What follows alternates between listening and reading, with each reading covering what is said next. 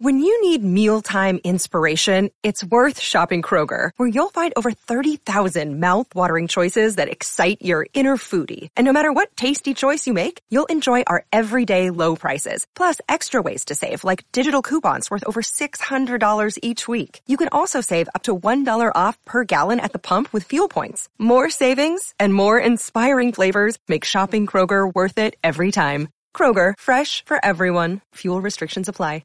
Another day is here, and you're ready for it. What to wear? Check. Breakfast, lunch, and dinner? Check. Planning for what's next and how to save for it? That's where Bank of America can help. For your financial to-dos, Bank of America has experts ready to help get you closer to your goals. Get started at one of our local financial centers or 24/7 in our mobile banking app. Find a location near you at bankofamerica.com/talktous. What would you like the power to do? Mobile banking requires downloading the app and is only available for select devices. Message and data rates may apply. Bank of America N.A., member FDIC. TCL is a proud sponsor of the 1500 ESPN studios. TCL, America's fastest growing TV brand. Minnesota Vikings, the NFL, football. Yeah, football. Welcome to Purple Podcast.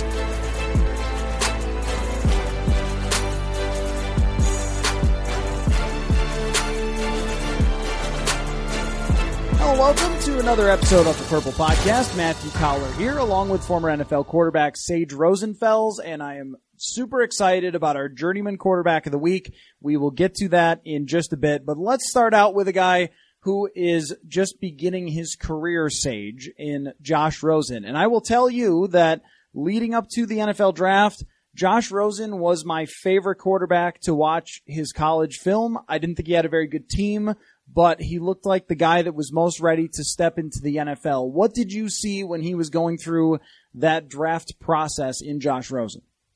Well, from what I saw is just the ball comes out of his hand really nicely. He's got a really fluid throwing motion, and he's a very accurate thrower. He's really probably the most natural thrower, of this draft. And so he doesn't have the huge arm of Josh Allen or that crazy athleticism. He doesn't create and move around and make plays like Baker Mayfield. But as a guy who you think is going to be a consistent quarterback for a long time, I think Josh Rosen's going to be a good player. So we'll have to see. It's obviously very early in his career. I believe he had his first start last week or 2 weeks ago, so he's just starting his career, and he played really well. So he moves around a little bit in the pocket here and there, but really he's just your sort of classic, accurate, traditional pocket passer. What did you make of some of the criticisms of him in the draft? Because I thought a lot of them seemed preposterous. Just, he's too smart? Like, what? At this position? Yeah, he's an independent thinker, like he actually thinks about things other than football. Some of that stuff may have been put out by other agents, of, the other quarterbacks that try to, knock him down in the draft. But, I think that was nonsense. I do think he went a little bit lower than the other guys just because he's not as sort of supremely talented. There's not this massive upside, that you see with him. It's why Drew Brees fell in the draft. You didn't see that huge upside, with him. These checks where you can, check these different boxes on does he have this, this, and this, and this. There's things that he obviously misses. It's, top end athleticism, huge arm, all those things he does not have, and obviously, too smart. I guess that could be a new thing. But I like who he is as a leader. I like that he sort of speaks his mind.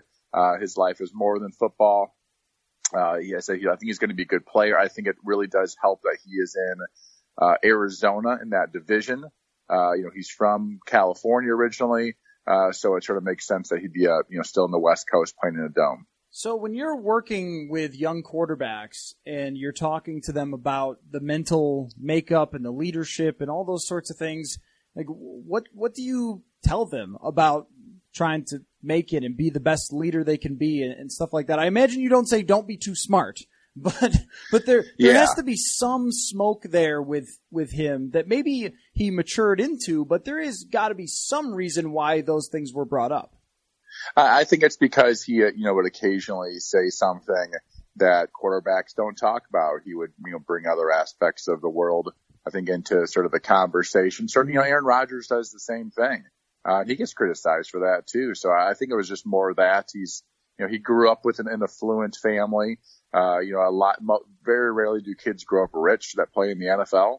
Just sort of the way it goes. And he did grow up fairly rich. So I think people thought there might be a lack of motivation, almost desperation for him to become a great player, because if it doesn't work out, he'll still be just fine, with his inheritance or something like that. So I think people are just, searching for straws, grabbing at straws and looking for issues with them. But at the end of the day, we shall see. And, we shall see if he's a good quarterback. But as far as leadership is concerned, I think I always, sort of preach, you have to be the hardest worker in the room and those types of things, which is fine. But, as a quarterback, you're always on.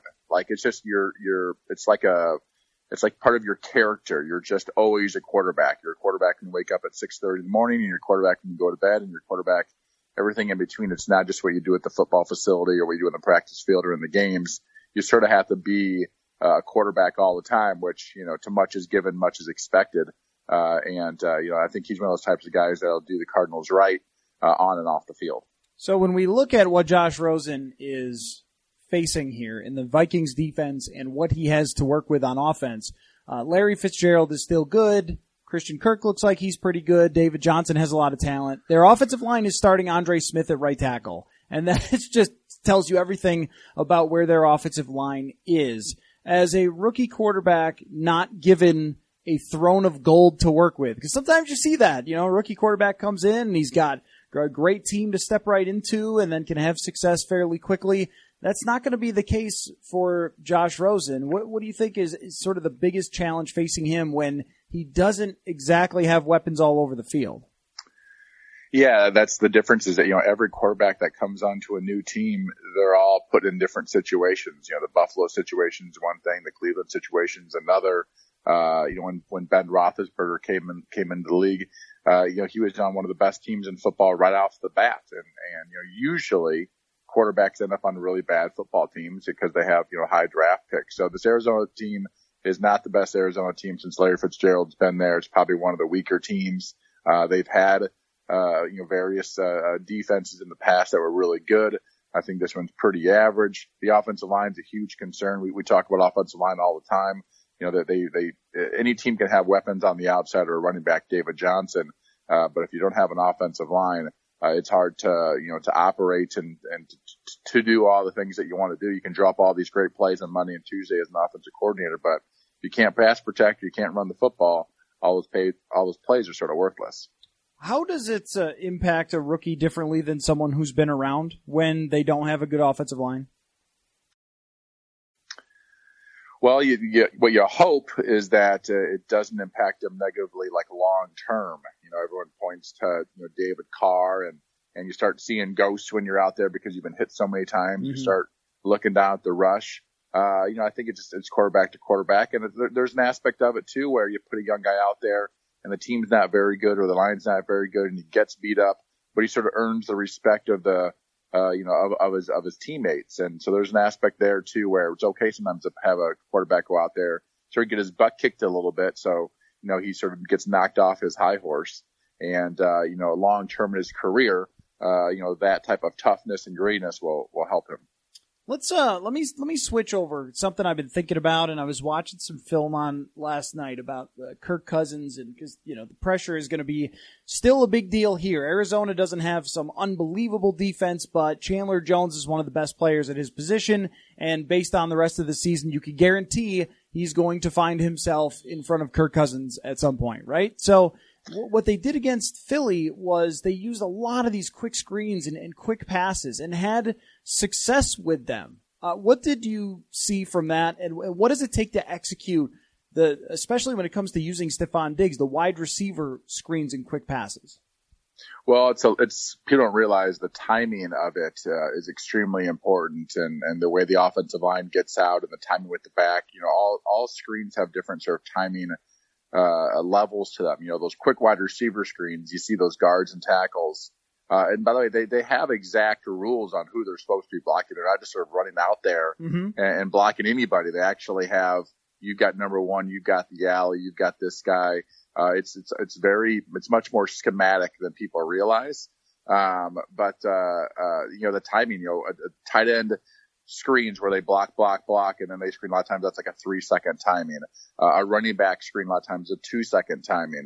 The wide receiver screens are really just a jab and go for that offensive line, and then they got to get out. So, all screens are differently, but the timing between the quarterback, the back, and the offensive line, takes a lot of practice, and the Vikings are very, very good at it. Do you think it's sustainable? Because that's the thing I'm kind of looking at for an article, is just like these plays have worked pretty well for them, and they worked against Philly, but there's also a play in the Philly game where Malcolm Jenkins easily sniffs one out. I mean, he sees the action from Cousins, and you see his head snap around immediately when he sees it and just runs right at Stephon Diggs and ends up making the tackle. And I wonder if Arizona has watched that on tape, how well they've executed those quick screens, that's ultimately going to get taken away. Well, yeah, that's the thing is you throw a lot of wide receiver screens. The D-line doesn't rush as hard. So they're not up in the backfield. And so they don't have to then, change direction, run back and try to make the tackle and chase people down from behind. So, sometimes those receiver screens actually help the pass rush. So when you do drop back, they're a little bit worried about those wide receiver screens or running back screens. And so, we talked about this last week, I believe, and with the Vikings offensive line struggling a little bit, in pass protection.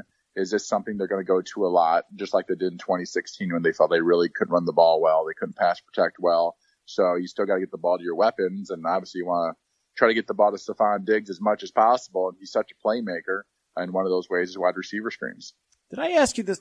I'm sorry if I asked you this already, but how are teams going to adjust to Stephon Diggs and Adam Thielen, or are they ever? I mean, maybe they're just too good, because there have been teams throughout history, Gary Clark and Art Monk, where nobody could ever figure out how to adapt to them, or Keenan McCardle and Jimmy Smith, they were just too good. And I guess, always fascinated by how defensive coordinators try to solve offenses, and we're seeing teams scrambling all across the league to slow down some of the things now. I'm just wondering if eventually there are teams who find ways to force them to throw Treadwell the ball. Yeah, and that's the reason that the Vikings are one of the few teams who truly have sort of like 2-1s, amongst their wide receivers. A lot of teams have a 1, but they're looking for that number 2 that's dangerous enough to keep a defense honest. And the Vikings have 2 of those guys, and they have different skill sets. Adam Thielen's not a burner. Stephon Diggs does seem like he's a guy who's got obviously a lot of burst in his motor. So it's really, really important for offense to have 2 guys, because then sort of, as I said, sort of keeps the defense honest, and they can't really double team anybody. So defensively, the other thing you can do is play a lot of cover 2, which is sort of double teaming the wide receivers on the outside. But then you have that one-on-one matchup with that nickel linebacker on the inside. And then if you say you move a Stephon Diggs inside and you change your coverage, to be more, doubling the inside guy, then you'd have Treadwell one-on-one on the outside. So there's different things defenses can do. And that's the importance of having that third wide receiver. That's why it's so valuable. Yeah, I guess I was thinking about, like, if I'm playing this team, it's kind of like basketball where you go in saying, you know what, we're not going to let LeBron beat us. And then LeBron usually beats you because there's just nothing you can do. And in this case, with those 2, because they're so dynamic, because they could do so many things, you could say we're not going to let those 2 beat us, but ultimately that's probably going to happen anyway. I'm just always surprised when I see teams play a single high safety in certain situations. And I'm sitting there in the press box thinking, okay, well, whichever way that safety goes, the ball's going the opposite way to whoever is one-on-one, and they can win all those matchups. Yeah, but there's, the different things where, if you want to throw a lot of go routes, let's just say, because the team is waiting the safety on the left side of the field, and you want to throw go outs to the right side. A lot of times the safeties in the corner sort of have that dialed up where the corner will play extra soft, and sort of bail. So if there's going to be a go route, basically it's just going to be a straight up jump ball. He's not going to have his back turned to the offense, and it'll be an easy interception. So a lot of times those guys are on the same page of which way is the safety going to lean, and then the corner sort of plays, defensively he plays that according to that plan. So there's a lot of different aspects of how these guys work together and try to take away a team's best offensive player. It's always interesting on a week to week basis, and I feel like Philadelphia wanted to just hit Kirk Cousins as much as they can and try to throw him off. But even when he wasn't perfectly accurate to either one of those guys, they were still able to bring it in. It really is incredible, by the way, how often Cousins throws the ball from really like not hitching into his throw, just sort of flat-footed. He's got such a strong arm. That's a thing that I see more and more. It seems like in these games, especially when they have all this pressure, is that he sort of throws the ball what I call from a phone booth, where he doesn't have any sort of room to step forward. He just has to sort of twist in the pocket. But he's got such a strong arm, he can make those throws happen. It is impressive. I mean, when you look at how far and how fast the ball has to go for him, and then I guess maybe I was just watching a lot of Case Keenum last year, but the throws, the velocity that he gets behind it, even in the tough situations, I feel like, especially with the fact that he knows he can't get murdered by the defensive player, it's going to be 15 yards, that helps him so much. Just wait till the very last second and be able to make those throws. Yeah, he doesn't mind holding on the football. That's for sure. It's not a hot potato in his arms, and we'll see as the season progresses if that continues, as he takes a lot of hits, and we'll see if the John DeFilippo doesn't want him to take those hits and tries to get the ball out, quicker and quicker. Well, as long as the defensive player guides him to the ground politely, like Michael Bennett did every time, then maybe he won't be too concerned.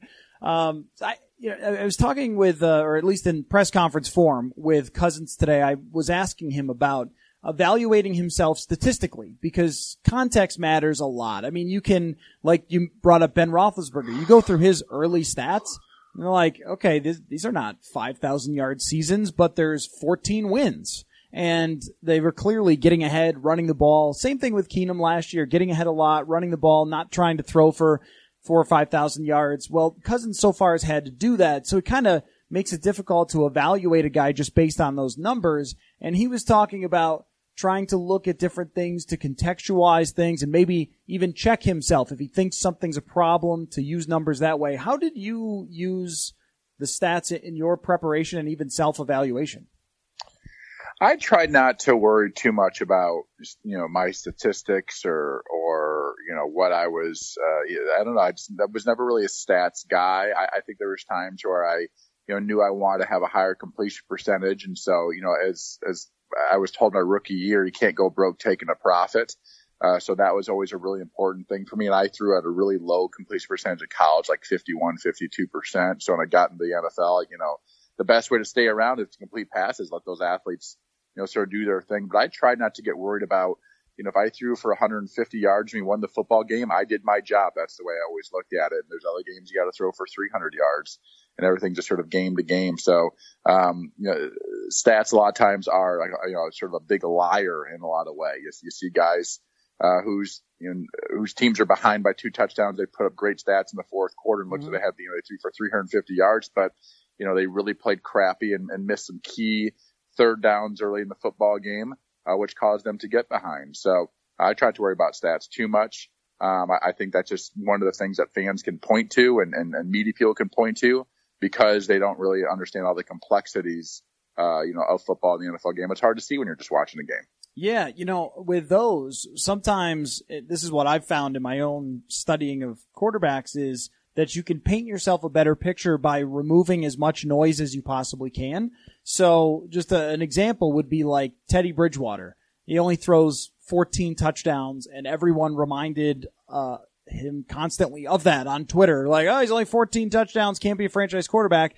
Well, you look a little closer, and they ran Adrian Peterson every time they got into the red zone. And there were a lot of times they were up in games where he opted to settle for a field goal that put them up 2 scores, as opposed to taking any risks to get more yards. But when he was needed on third down and longs, especially, he was averaging one of the best yards per attempt in the league. And that's where I think if you look at some of those situations, especially on third downs, that you can get a clearer picture of who the best quarterbacks really are. Yeah, it's all about those key situations. And, Gary Kubiak used to talk about, first and second down, you're really just managing the game. Third down is why quarterbacks get paid. Your job is to execute and to make things happen on third down. That's the most important down. That's sort of all on the quarterback. And, first and second down is sort of like, don't screw it up. And so, yeah, not all completions are equal. But if you just look at the stats and you say, oh, the guy went 25 of 35, he had a really good game. But, if those 10 completions were key third downs or just, key misses in the game, maybe wide open touchdowns, you'd have to say the guy may have had a terrible game.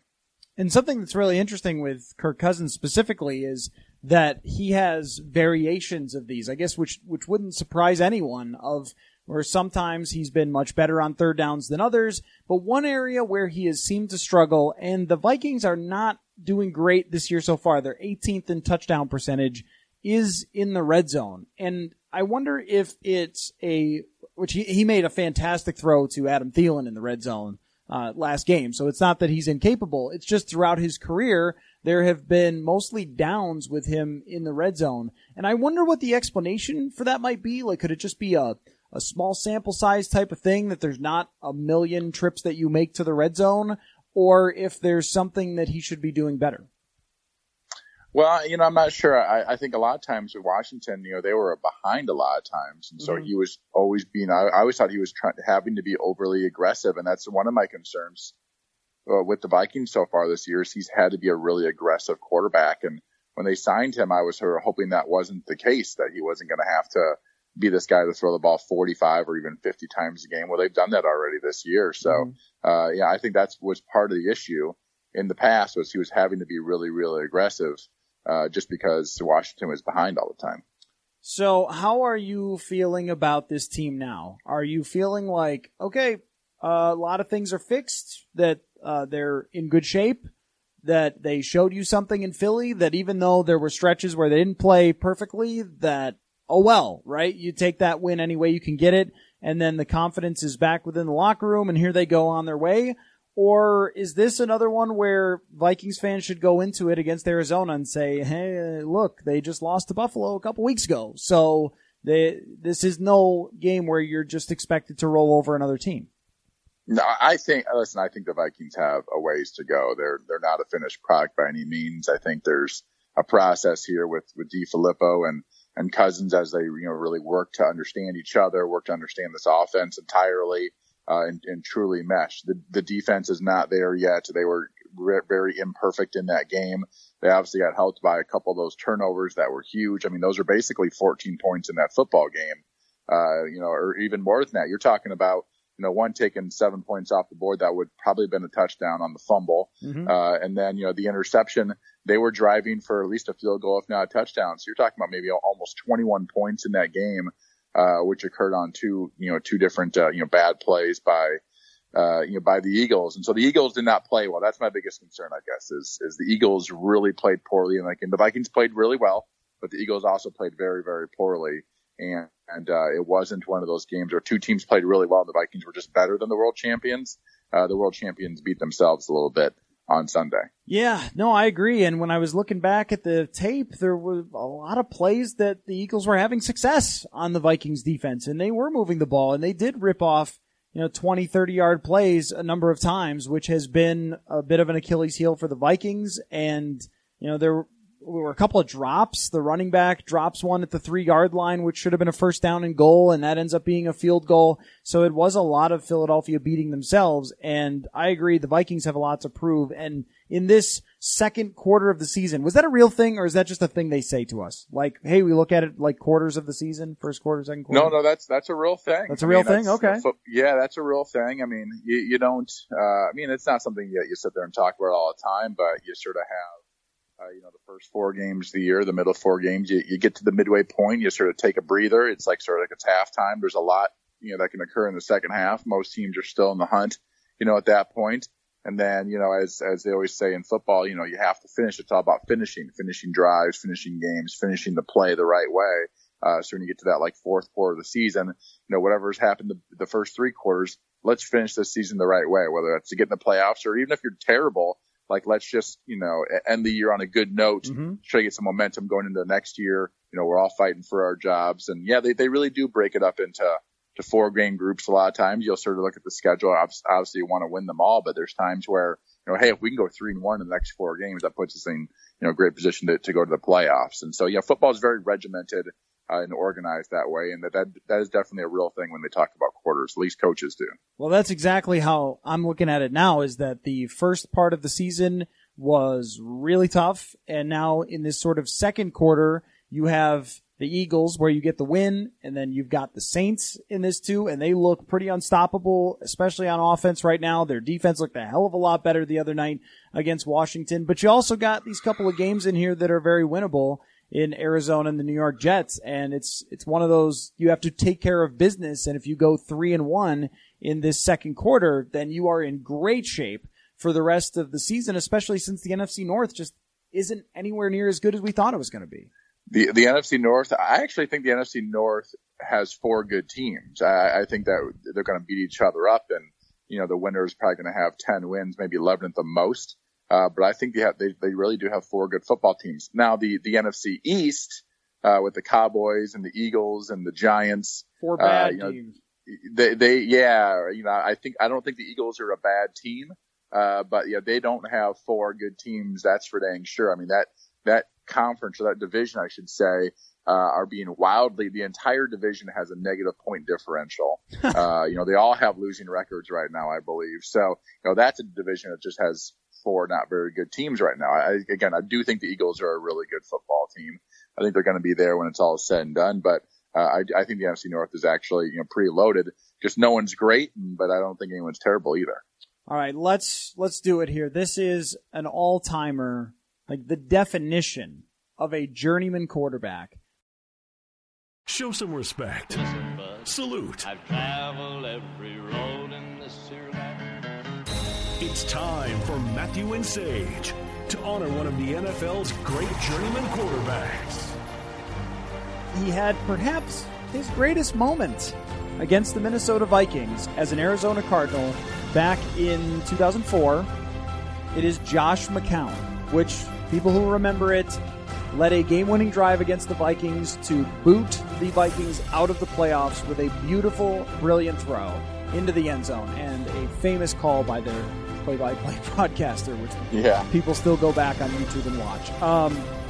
So tell me your thoughts on one Josh McCown, our journeyman quarterback of the week. He is the he is the epitome of quality journeyman backup. I mean, the guy's been everywhere, played for like 9 teams. Let me look at it here. The Arizona Cardinals, Detroit, Oakland, Miami, Carolina, the Hartford Colonels. Yes, that was San Francisco 49ers. UFL? Was the Hartford Colonels UFL? Whatever they call it. The 49ers, the Bears, the Buccaneers, the Browns, and now the Jets. And I promise you, at each one of those places, he was well liked by everybody in the organization, players, coaches, everybody. That's a key to being a journeyman backup. Be really likable. All right. He's also at that point now where, at the end of the career, he has played off and on, and sometimes more than others. Had a really good year a few years ago with the Jets. Last year with the Jets, had a really solid year. But he's always sort of had that spot on the roster where if they brought in somebody else, it would be a clean and fair and friendly competition. And he's always been a team first guy. So, Josh McCown he might be the king of the journeyman backup quarterbacks. Yes. He is I don't know whether to call him the GOAT journeyman quarterback, but he is the sheer definition. Put it this way, you know how the NBA logo has Jerry West? Journeyman quarterback logo is Josh McCown's cutout. That would be a good one. The thing about Josh is, he was always, and Fitzmagic is sort of like that too. Is that he can get hot. He can he can throw 4 touchdowns in the game. He also he's a natural gunslinger.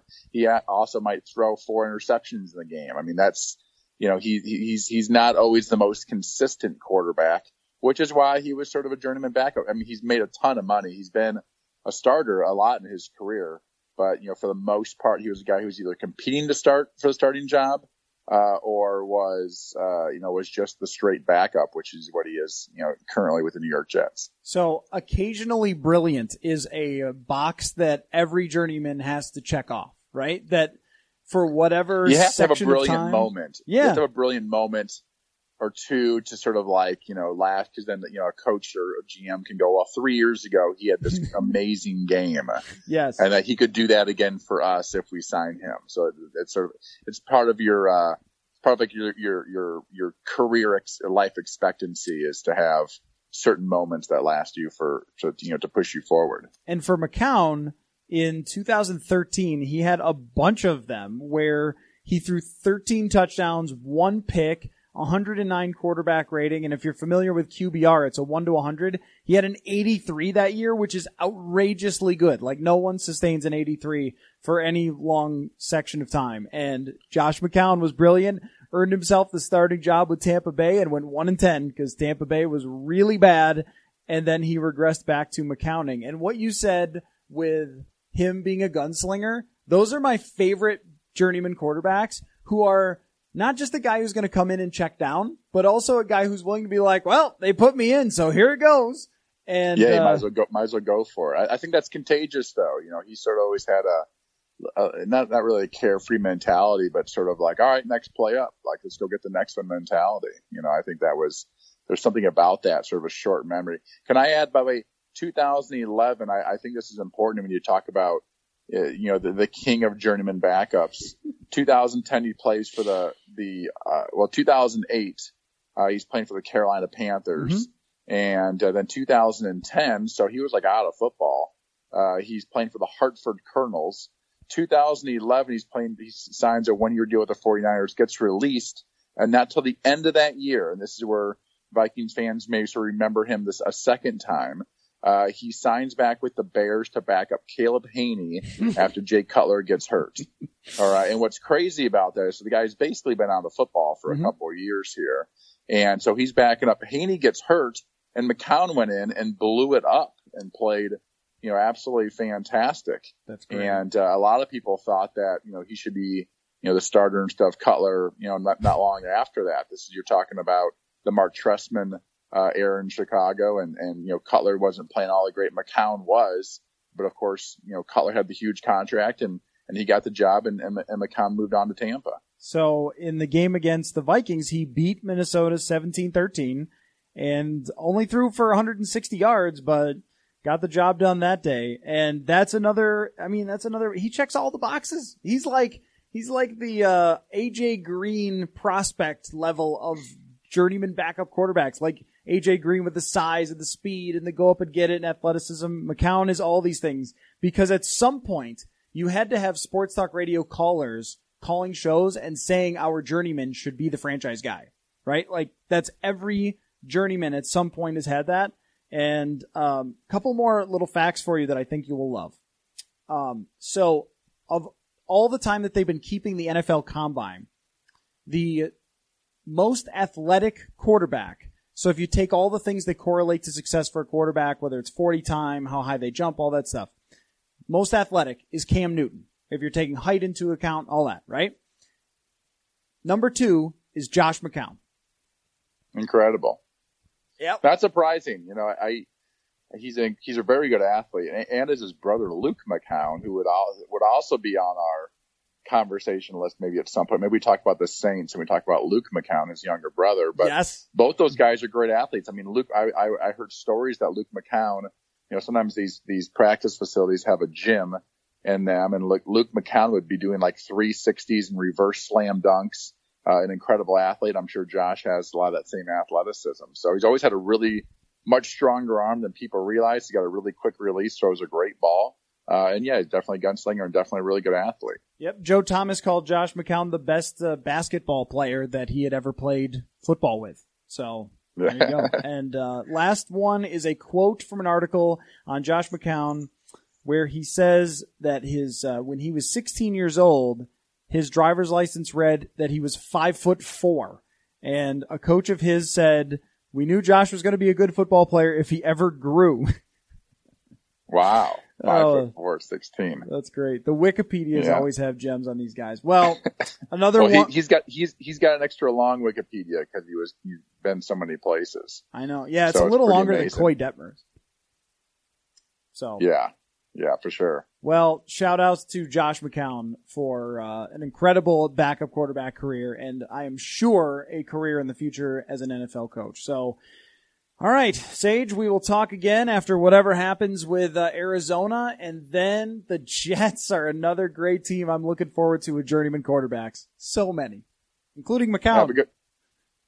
Yeah. Well, every team has a lot of them, and we opened up Arizona and we're like, well, I know McCown played for them. He's like the best one to play for. And the Vikings fans obviously remember that playoff game where he threw that touchdown pass at the end and ended the Vikings' hopes of going to the playoffs, or not the playoff game, but the last game of the year, ended the Vikings' chances of going to the playoffs. So that was sort of a dagger in the hearts of Vikings fans. So I'm glad we covered Josh McCown. Now everyone else is sort of second best.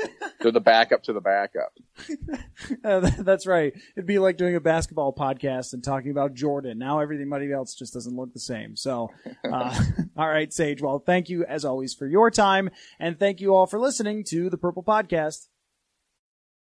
This holiday, whether you're making a Baker's Simple Truth turkey for 40 or a Murray's Baked Brie for 2, Baker's has fast, fresh delivery and free pickup, so you can make holiday meals that bring you all together to create memories that last. Baker's, fresh for everyone. Free pickup on orders of $35 or more. Restrictions may apply.